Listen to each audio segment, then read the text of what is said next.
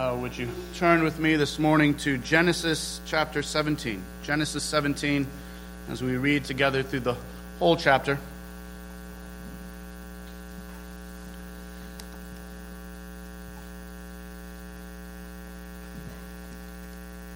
Genesis 17, starting in verse 1. When Abram was 99 years old, the Lord appeared to Abram and said to him, I am God Almighty. Walk before me and be blameless, that I may make my covenant between me and you and may multiply you greatly.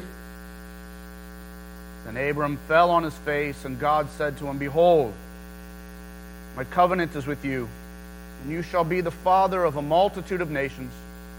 No longer shall your name be called Abram, but your name shall be Abraham. For I have made you the father of a multitude of nations. I will make you exceedingly fruitful, and I will make you into nations, and kings shall come from you. And I will establish my covenant between me and you and your offspring after you throughout their generations for an everlasting covenant, to be God to you and to your offspring after you. And I will give to you and to your offspring after you the land of your sojournings, all the land of Canaan, for an everlasting possession, and I will be their God. And God said to Abraham, As for you, you shall keep my covenant, you and your offspring after you throughout their generations. This is my covenant which you shall keep between me and you and your offspring after you. Every male among you shall be circumcised. You shall be circumcised in the flesh of your foreskins, and it shall be a sign of the covenant between me and you. He who is 8 days old among you shall be circumcised, every male throughout your generations, whether born in your house or bought with your money from among any foreigner who is not your offspring. Both he and who was born in your house, and he who was bought with your money shall surely be circumcised. So shall my covenant be in your flesh, an everlasting covenant. Any uncircumcised male who is not circumcised in the flesh of his foreskin shall be cut off from his people. He has broken my covenant.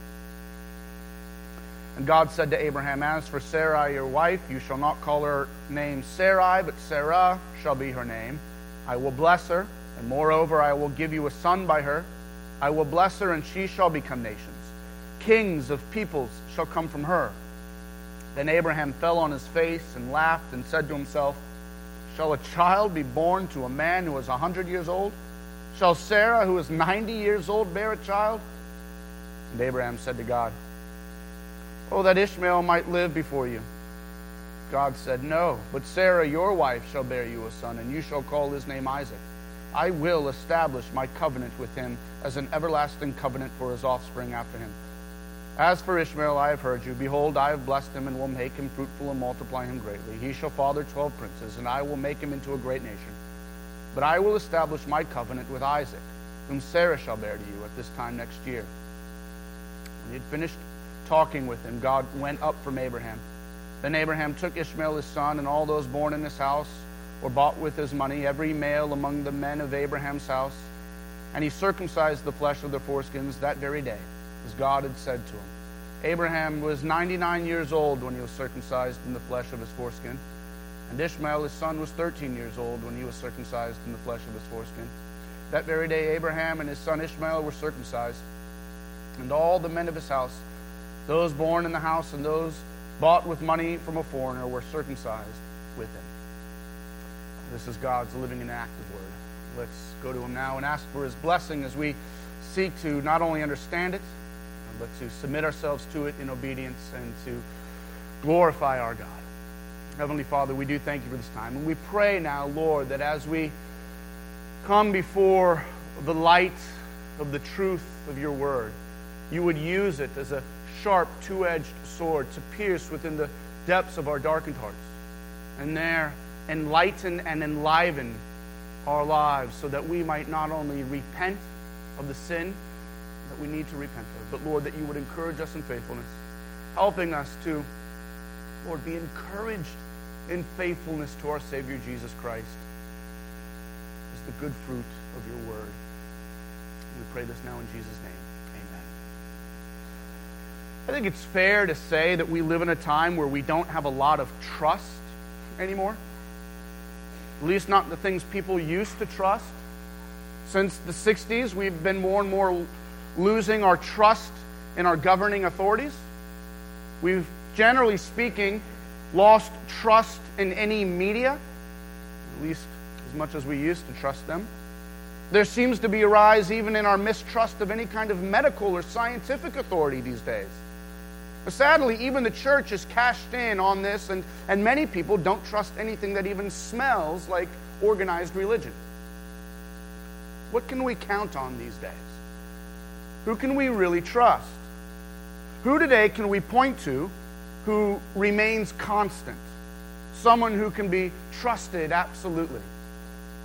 Well, my entire life, not only as a pastor, but as a Christian, and I pray your lives as Christians as well, would be founded on the reality that God can be trusted, and thus His Word can be trusted. God, who is eternal, unchanging, and absolute, has given us a timeless, unchanging, and absolutely perfect Word. I really believe that, and I hope and pray that we really believe that we can trust Him. Okay. But how can I know? And specifically, how can I trust that God is there for me?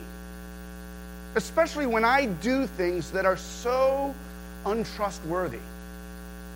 You know what I mean?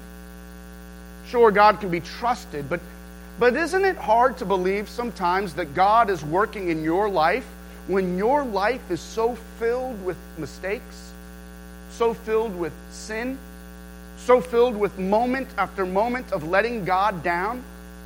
If I'm faithless, will God remain faithful to me?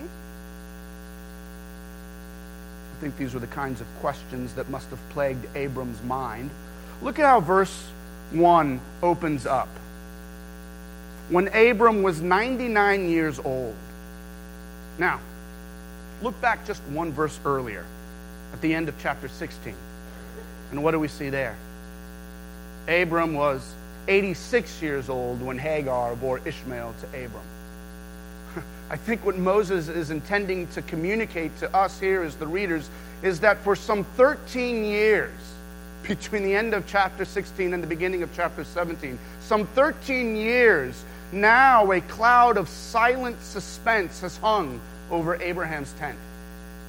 13 years of silent darkness since Abram and Sarai had hatched that horrible plan to conceive a child through Hagar, not Abram's wife, and have a son. Can you imagine the marital tension going on between Abram and Sarai during these 13 years? Especially as Ishmael rushed into manhood as a 13-year-old, now standing as a continual sacrament to Abram and Sarai's sin. And here, Sarai, no spring chicken herself, was still barren. Abram, a year shy of being 100 years old, had to wonder, is God still faithful to me? Or have I forfeited His promises because of my unfaithfulness?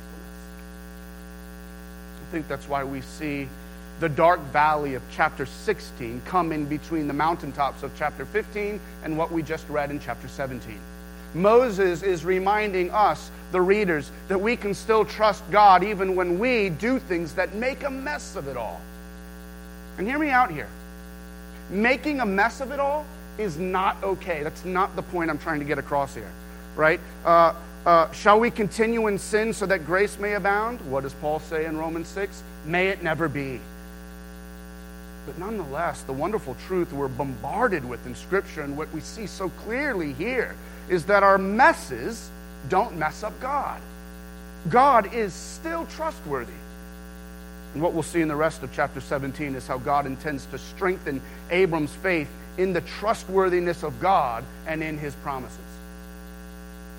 God does this first through introducing Himself with a new name. You see that there in verse 1?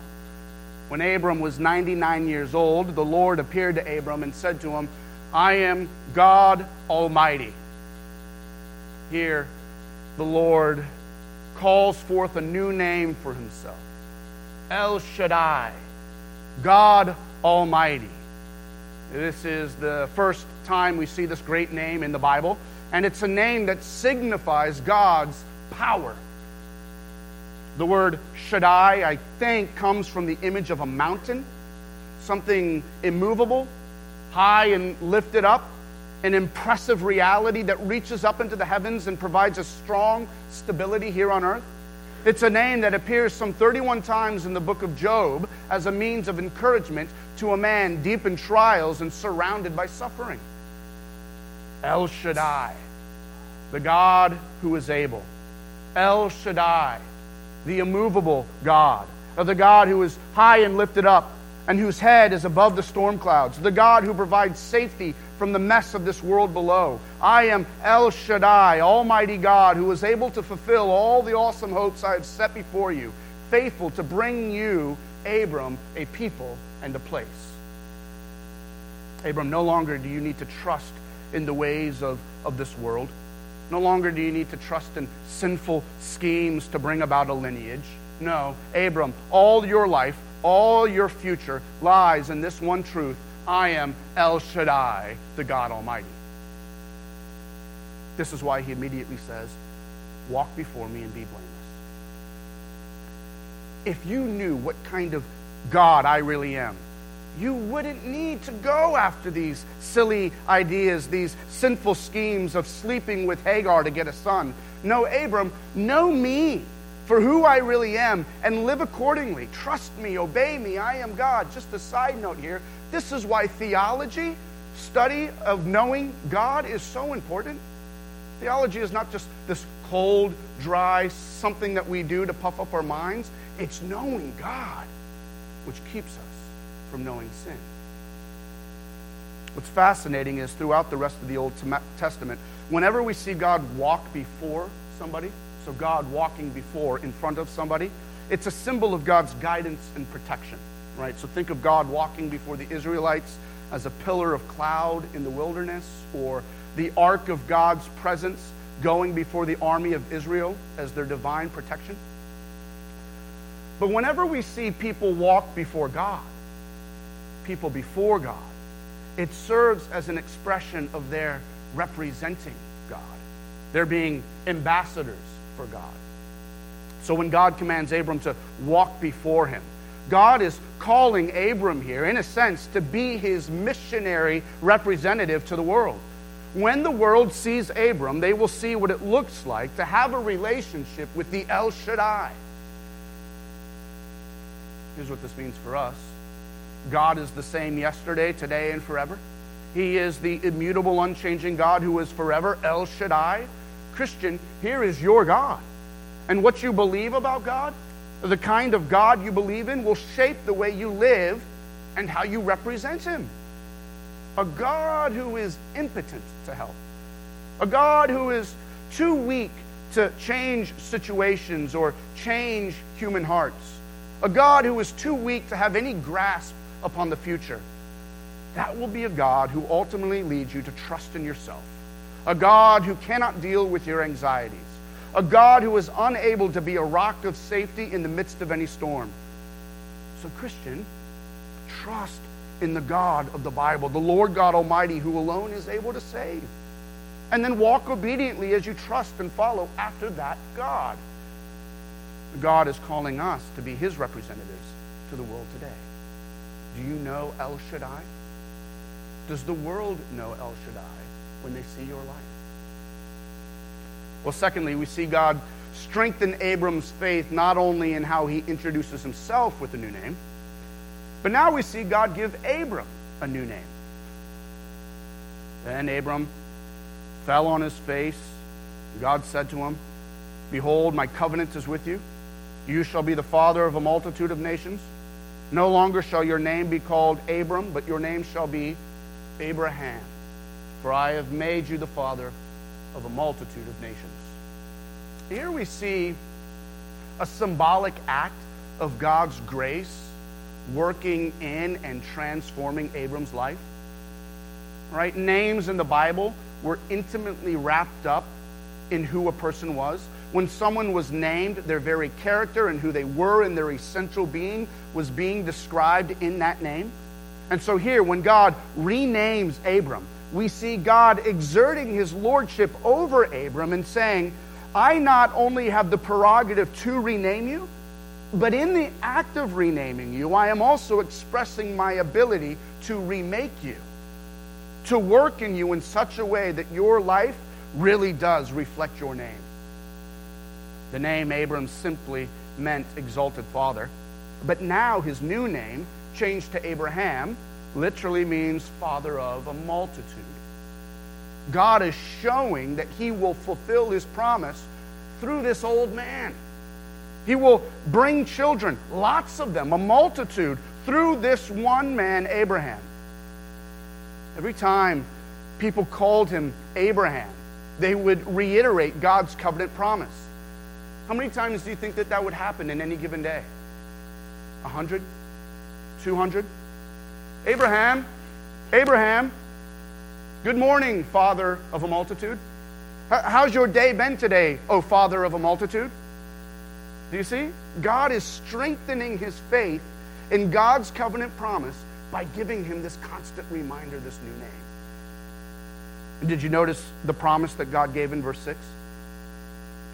I will make you exceedingly fruitful, and I will make you into nations, and kings shall come from you.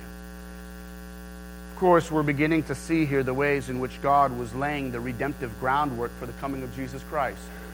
The Gospel of Matthew picks up on this promise, and Matthew begins his Gospel with the opening verse, the book of the genealogy of Jesus Christ, the son of David, the son of Abraham.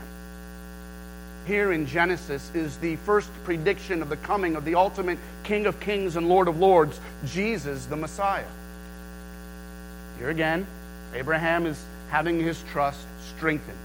God Almighty is giving him a greater perspective on what will be. Abraham will be the father of a multitude, a father of kings. God is saying here, Abraham, lift up your eyes, old man, and stop looking at the situation you see yourself in right now. Stop looking around and using your current experience as a barometer for what I'm doing. Stop looking what's going on around you and start listening to what I've promised you. My word, my promise, has more of a barometer on what's real than what you see. Trust me, he says. What God does next, well, I think, is bring Abraham even deeper into his covenant trust. He gives Abraham a sign, a covenant sign, meant to be a perpetual, irreversible symbol of God's faithful promise. Look at verse 9 and following. God said to Abraham, as for you, you shall keep my covenant, you and your offspring after you throughout their generations. This is my covenant which you shall keep between me and you and your offspring after you. Every male among you shall be circumcised. You shall be circumcised in the flesh of your foreskins, and it shall be a sign of the covenant between me and you. He who is 8 days old among you shall be circumcised, every male throughout your generations, whether born in your house or bought with money, or the foreigner who is not your offspring. Both he who is born in your house or bought with money shall surely be circumcised. So shall my covenant be in your flesh, an everlasting covenant. Any uncircumcised male who is not circumcised, verse 14, in the flesh of his foreskin shall be cut off from his people. He has broken my covenant. Well, just as God gave Noah the rainbow as a covenant sign, and later, if you read in Exodus, God gives Moses the Sabbath as a covenant sign. Well, so now God gives Abraham this covenant sign of circumcision. It was a sign replete with meaning, not merely a kind of random, painful test of how brave Abraham's spiritual commitment could be. No, it was a sign which communicated the deeper reality of what God was doing. In one sense, well, at least according to verse 14, the sign is given to define membership in the covenant community. And do you see that there? Any circumcised male who is not circumcised in the flesh of his foreskin shall be cut off from his people. He has broken my covenant.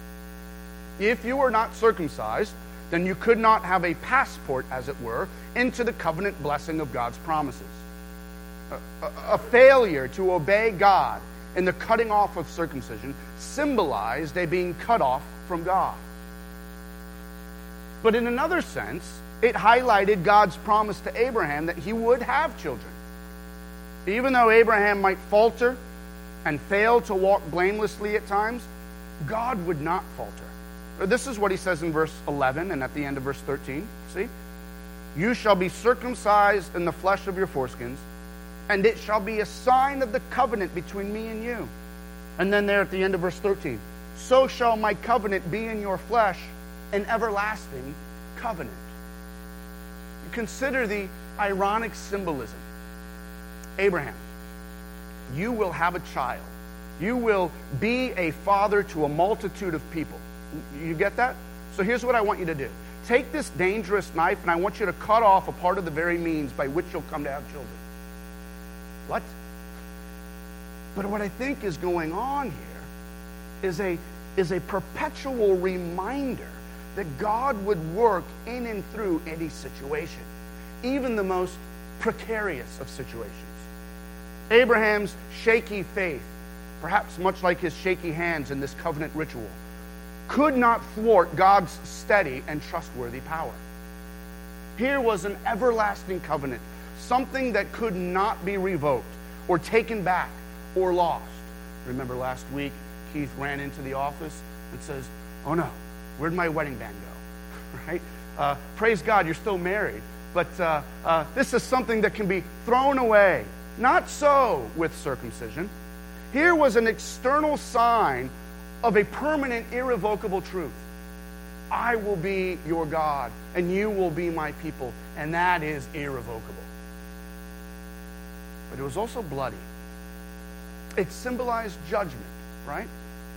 Just as God walked through the cut and bloodied animals of Genesis 15, symbolizing the judgment that God would take upon himself to keep his covenant promise, well, so too here do we see the sign of judgment applied to Abraham's foreskin. Turning the sign into a reality only meant applying the knife just a little bit more, right? Essentially cutting Abraham's seed off. Both the bloodied judgment of Genesis 15, where God walks through the bloodied animals, and the bloodied sign of Genesis 17, they both point forward, I think, to a bloodied judgment of Jesus' crucifixion. There where the Son of God became the slaughtered lamb of Genesis 15, and then there where the Son of Man in his flesh was cut off in judgment in fulfillment of Genesis 17. Ultimately, the significance of circumcision pointed to the bloodshed of Jesus Christ. The new covenant community of God's people would no longer be marked by circumcision, but by faith in Jesus. As Paul puts it in Galatians 5, verse 6, in Christ Jesus, neither circumcision nor uncircumcision counts for anything, but only faith working in love. Or as he writes later in Galatians 6:15, far be it from me to boast except in the cross of our Lord Jesus Christ, for neither circumcision counts for anything nor uncircumcision, but a new creation that is being born again in Christ. Perhaps most strong is Paul's words to the Gentile Christians of Philippi, where in Philippians chapter 3, verse 3, he says, we Christians, we are the circumcision, we who worship by the Spirit of God and glory in Christ Jesus and put no confidence in the flesh. Do you see? What we see in Jesus Christ is the full flowering of God's covenant promise to Abraham. In Jesus, we see the one true, faithful seed of Abraham. He who was the only man who walked before God blamelessly, but he who was also blameless and faithful and cut off, who in his death upon the cross bore the covenantal curse we all deserve. The author of Hebrews tells us that by means of his own blood, he has secured for us an eternal redemption. That he is the mediator of a new covenant, so that those who are in him may receive the promised eternal inheritance. Paul so powerfully puts it at the end of Galatians 3. Friends, in Christ Jesus, you are all sons of God through faith.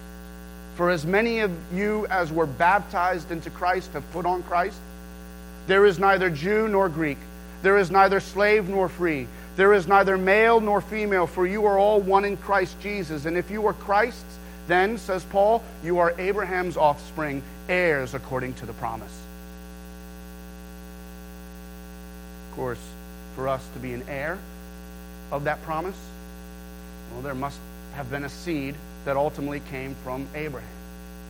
And in the rest of Genesis 17, we see God kind of zero in on this promise. Just as God introduces himself with a new name and then he renames Abram into Abraham, well, so now we see God rename Sarai to Sarah. God said to Abraham, as for Sarai, your wife, you shall not call her name Sarai, but Sarah shall be her name. I will bless her, and moreover, I will give you a son by her. I will bless her, and she shall become nations, kings of peoples shall come from her. The name Sarai meant princess. But actually, so does the new name Sarah. It also means princess. So what's up with that? Perhaps we see here God's plan all along to use Sarah as the mother of future kings.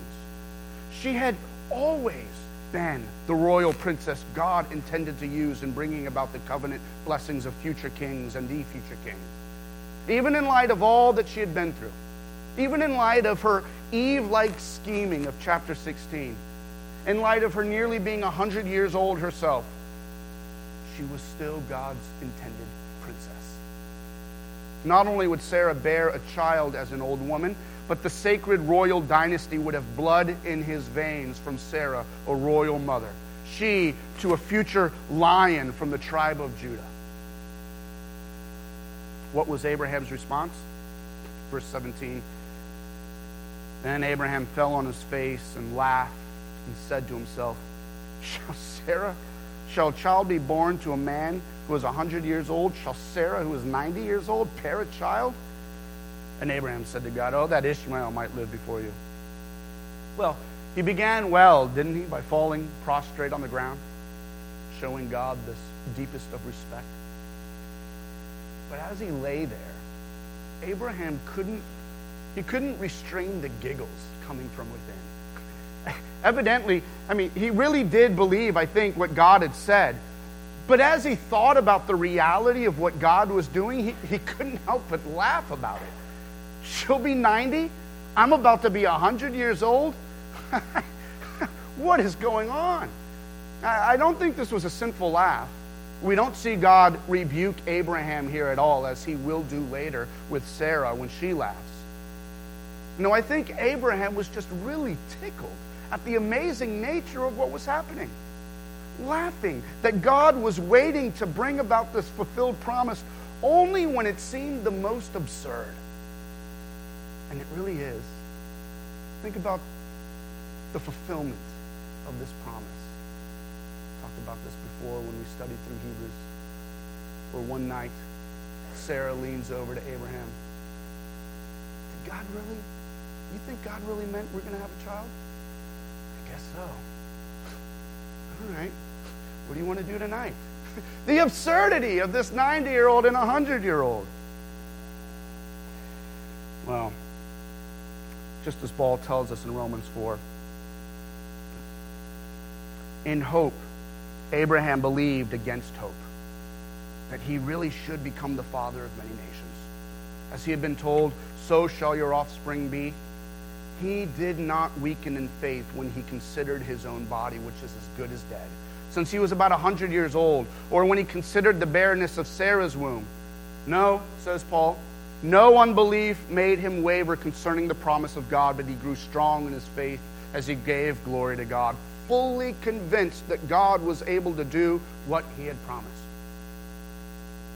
What was God's response to Abraham's laugh-filled faith?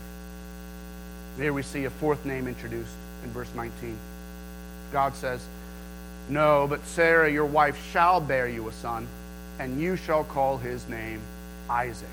I will establish my covenant with him as an everlasting covenant for his offspring after him.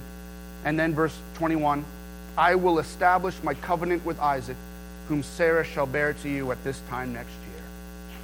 Now the name Isaac means laughter.